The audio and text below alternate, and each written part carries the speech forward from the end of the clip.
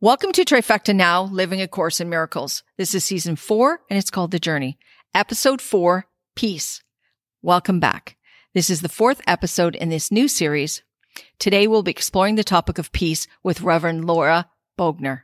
I gave her 4 questions. We will discuss those today. The Journey series is a continuation of the book's teachings with more added life journeys and experiences to share. Peace seems to be elusive to many. I have heard people say, if only I could get some peace and quiet, or if I could find 5 minutes of peace, I'd be able to hear myself think. Both suggesting that peace can only be obtained by shutting ourselves off from the rest of the world. That suggests peace is found in quiet or silence. This is probably one of the biggest misperceptions of peace. Peace resides in the mind.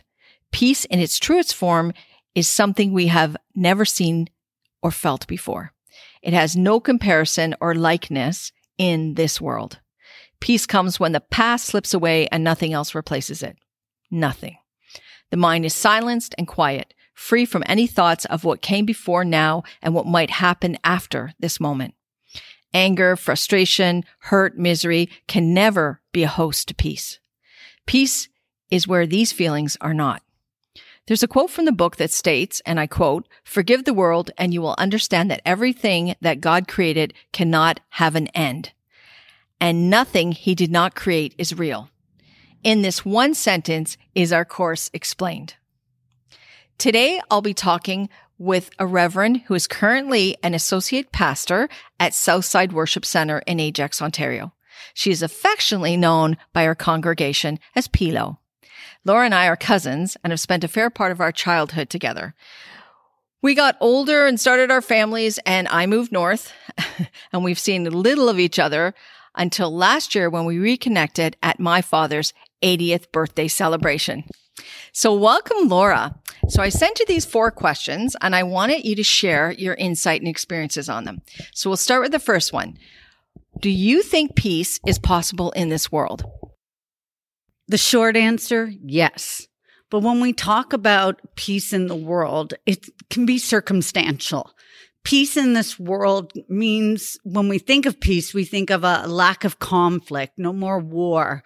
There's no battle with our neighbors, no confrontations with our family or our friends. We look at the circumstances around us, and the peace is determined on those circumstances. I believe when we search for peace within this world, we find small moments of peace because it's completely, again, dependent upon our circumstances, our emotions, and what we see around us. So the second question I sent to you is, what is the peace of God? For me, that is something that is offered more than the world. It is God's peace is something that sustains us no matter what our circumstances looks like. God's peace is experienced beyond our reasoning and beyond those circumstances. There is the knowledge portion of that peace, a confidence in knowing that we have someone to talk to share our situation with. It's a knowledge of knowing that God never leaves us to deal with this on our own. But it's more than that too. God's peace is that moment that doesn't make sense how I keep going. It's that feeling that the strength that you have found in you is not your own. And it's something that surpasses all human understanding. And yet there's something inside you. It's a moment I call I know that I know that I know. It's outside of me, yet inside of me. It's from God, but it resides inside of me through Him. It is having peace in times where having peace makes no sense. All around us, there's stress, depression, fear, worry. But when we can have God's peace in the midst of all of this, no matter how stormy our lives get, we can have a feeling of inner peace and calm that exceeds any fix that the world can try and give us. Laura and I were talking just before we started recording, and we were talking about, it's really about clearing our minds because we are so overloaded by what's going on in the world right now. And our minds, can't seem to, find that peace and find that quiet. But we do have the ability to do it. It's a choice thing. And it's up to us whether or not we choose to let some of that stuff go so that we can let peace in. So Laura, the third question I asked was, do you think peace is a necessary or key element to life in this world? I think it is more vital than ever in the midst of all that is going on. So yes, it is a key element to life in this world. It's part of our survival, I could even stress. We all face difficulties in relationships, and some of those leave us emotionally exhausted. During this pandemic, we are seeing anxiety and depression reach all-time highs. And the political climate right now, it keeps growing increasingly hostile. I know that I have to, for me personally, remind myself to keep my eyes on God and His faithfulness instead of the overwhelming circumstances around me. The peace of God keeps life's challenges from paralyzing us, from keeping us from life. God's peace doesn't make our problems go away. It's gone, it's going to go away. But it helps us keep our perspective focused on Him and focused on hope and endurance through our circumstances. I mean, an example would be in scriptures. We talk about, many of you may have heard the story, even if you don't read the scriptures, of Jesus walking on water. Many refer to it. There's a time when he's walking on water that Peter's in the boat wanting to walk out towards Jesus. And he gets out of the boat. He's very excited at first to get out. But once he gets out on the water, his focus changes not to walking towards Jesus, but he's seeing the storm around him and the waves crashing, and he begins to sink.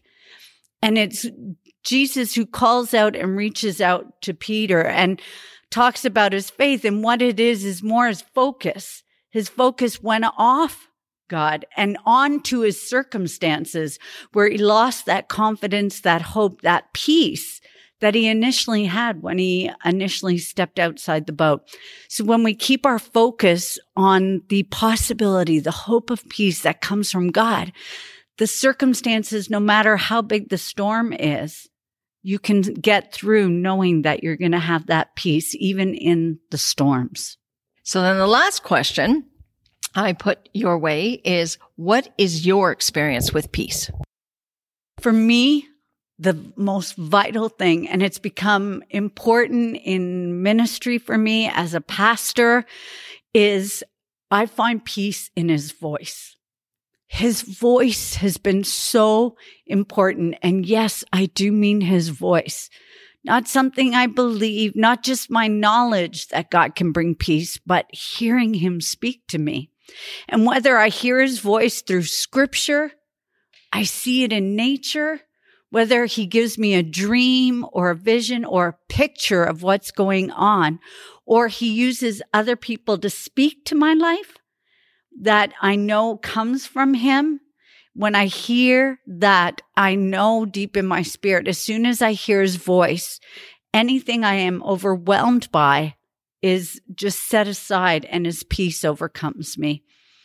God's peace is a deep, confident assurance that He is active and living in my life, that we are connected, that there is something more beyond myself, but that together we get through this. And whatever life throws at me, I know He's aware.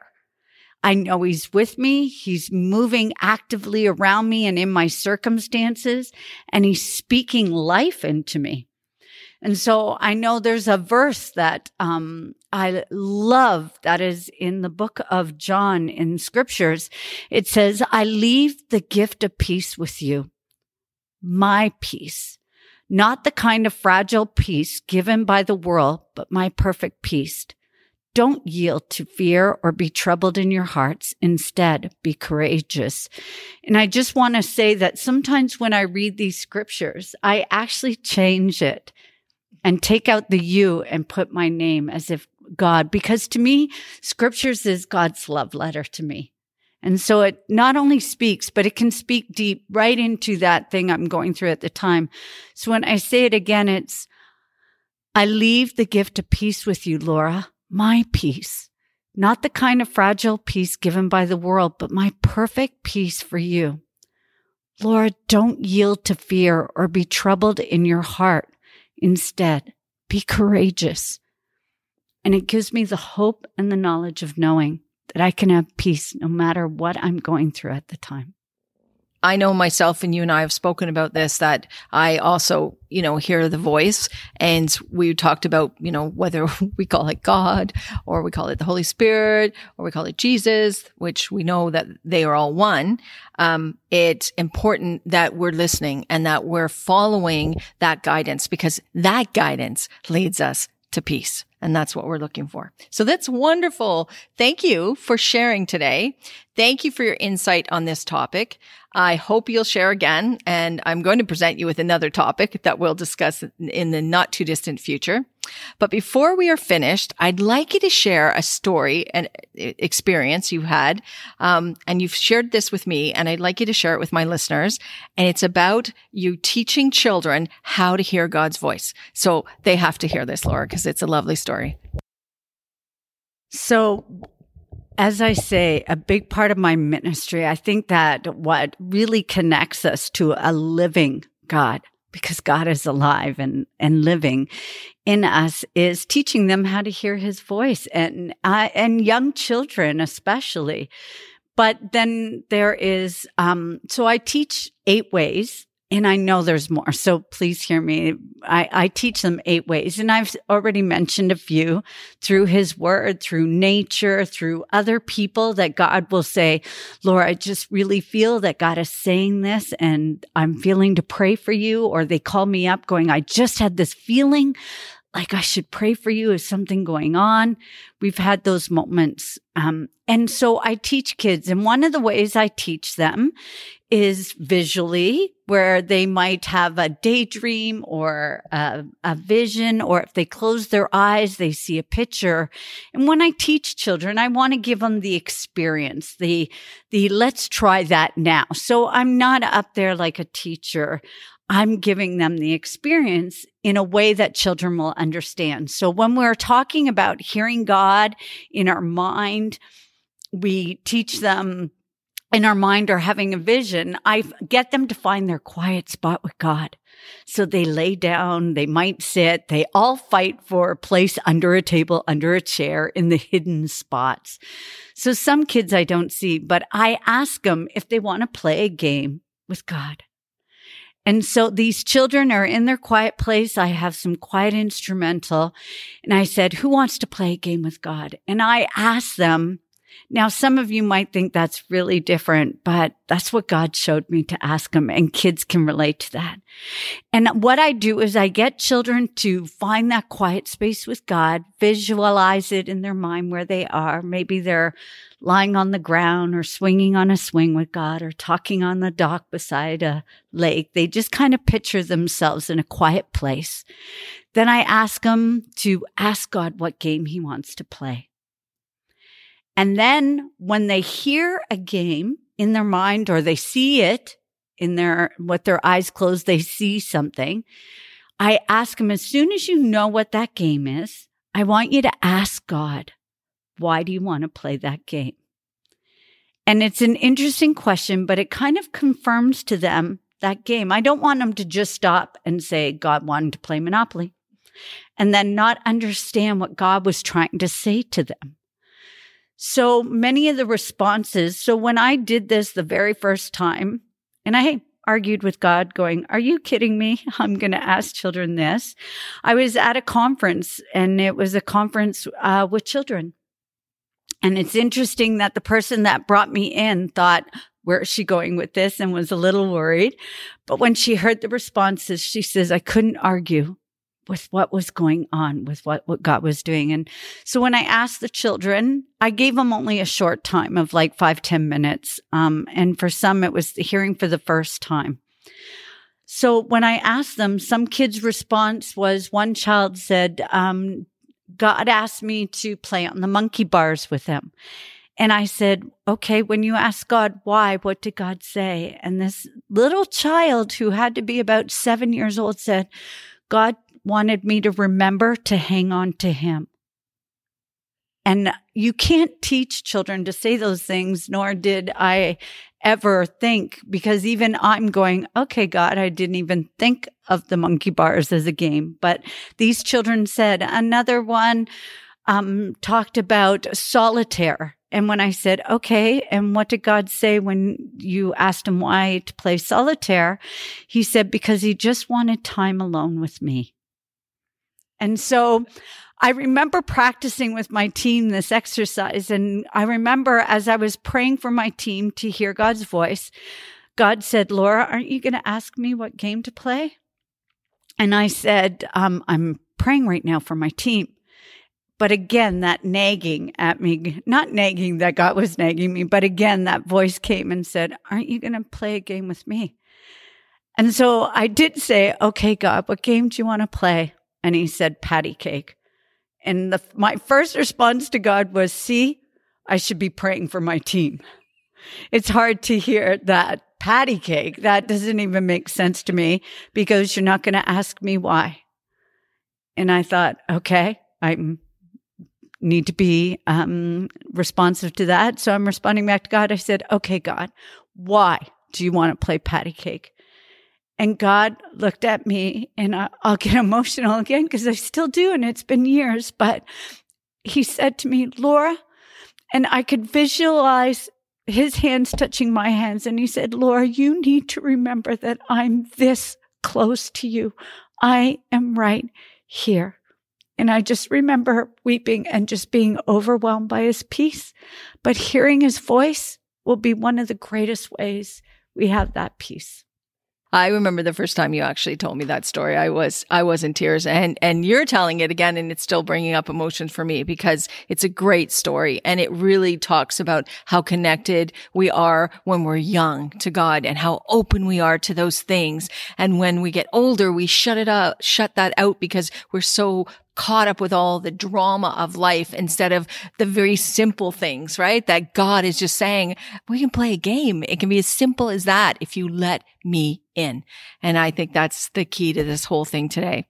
Wow. What a great episode. Thank you so much. In 2 weeks, I'll be covering the topic of mind and spirit. Our minds are so powerful with so much potential to be more than who we are, just as we've stated, and to understand more than we choose to let in. The Course talks about our split minds and the conflict between ego and spirit, that the separation began when we decided we would create an existence separate and unlike the one our Father gave us. Thank you for listening. On Sunday, November 1st, I'll upload episode number 5, Mind and Spirit. We will be exploring this topic with my dad, and I have given him 4 questions to ponder, and they are, what do you think of mind and spirit? Do you think that they are separate or one? Second, have you ever considered how much power our minds have? Third, when you hear the word spirit, what comes to mind? My dad was raised a Catholic, so I'm interested to know what he thinks spirit, what kind of role spirit plays in his life. And fourth, according to the Course, the mind can be right-minded or wrong-minded, depending on the voice to which it listens to. Right-minded people listen to the spirit, and wrong-minded listen to our egos. What are your thoughts on this? Those are the questions that my dad will answer in 2 weeks. Remember, this is our journey. Let us together find our way. Live in this moment, and it's the only place where peace is found. Always love, Denise and Laura. Have a wonderful day.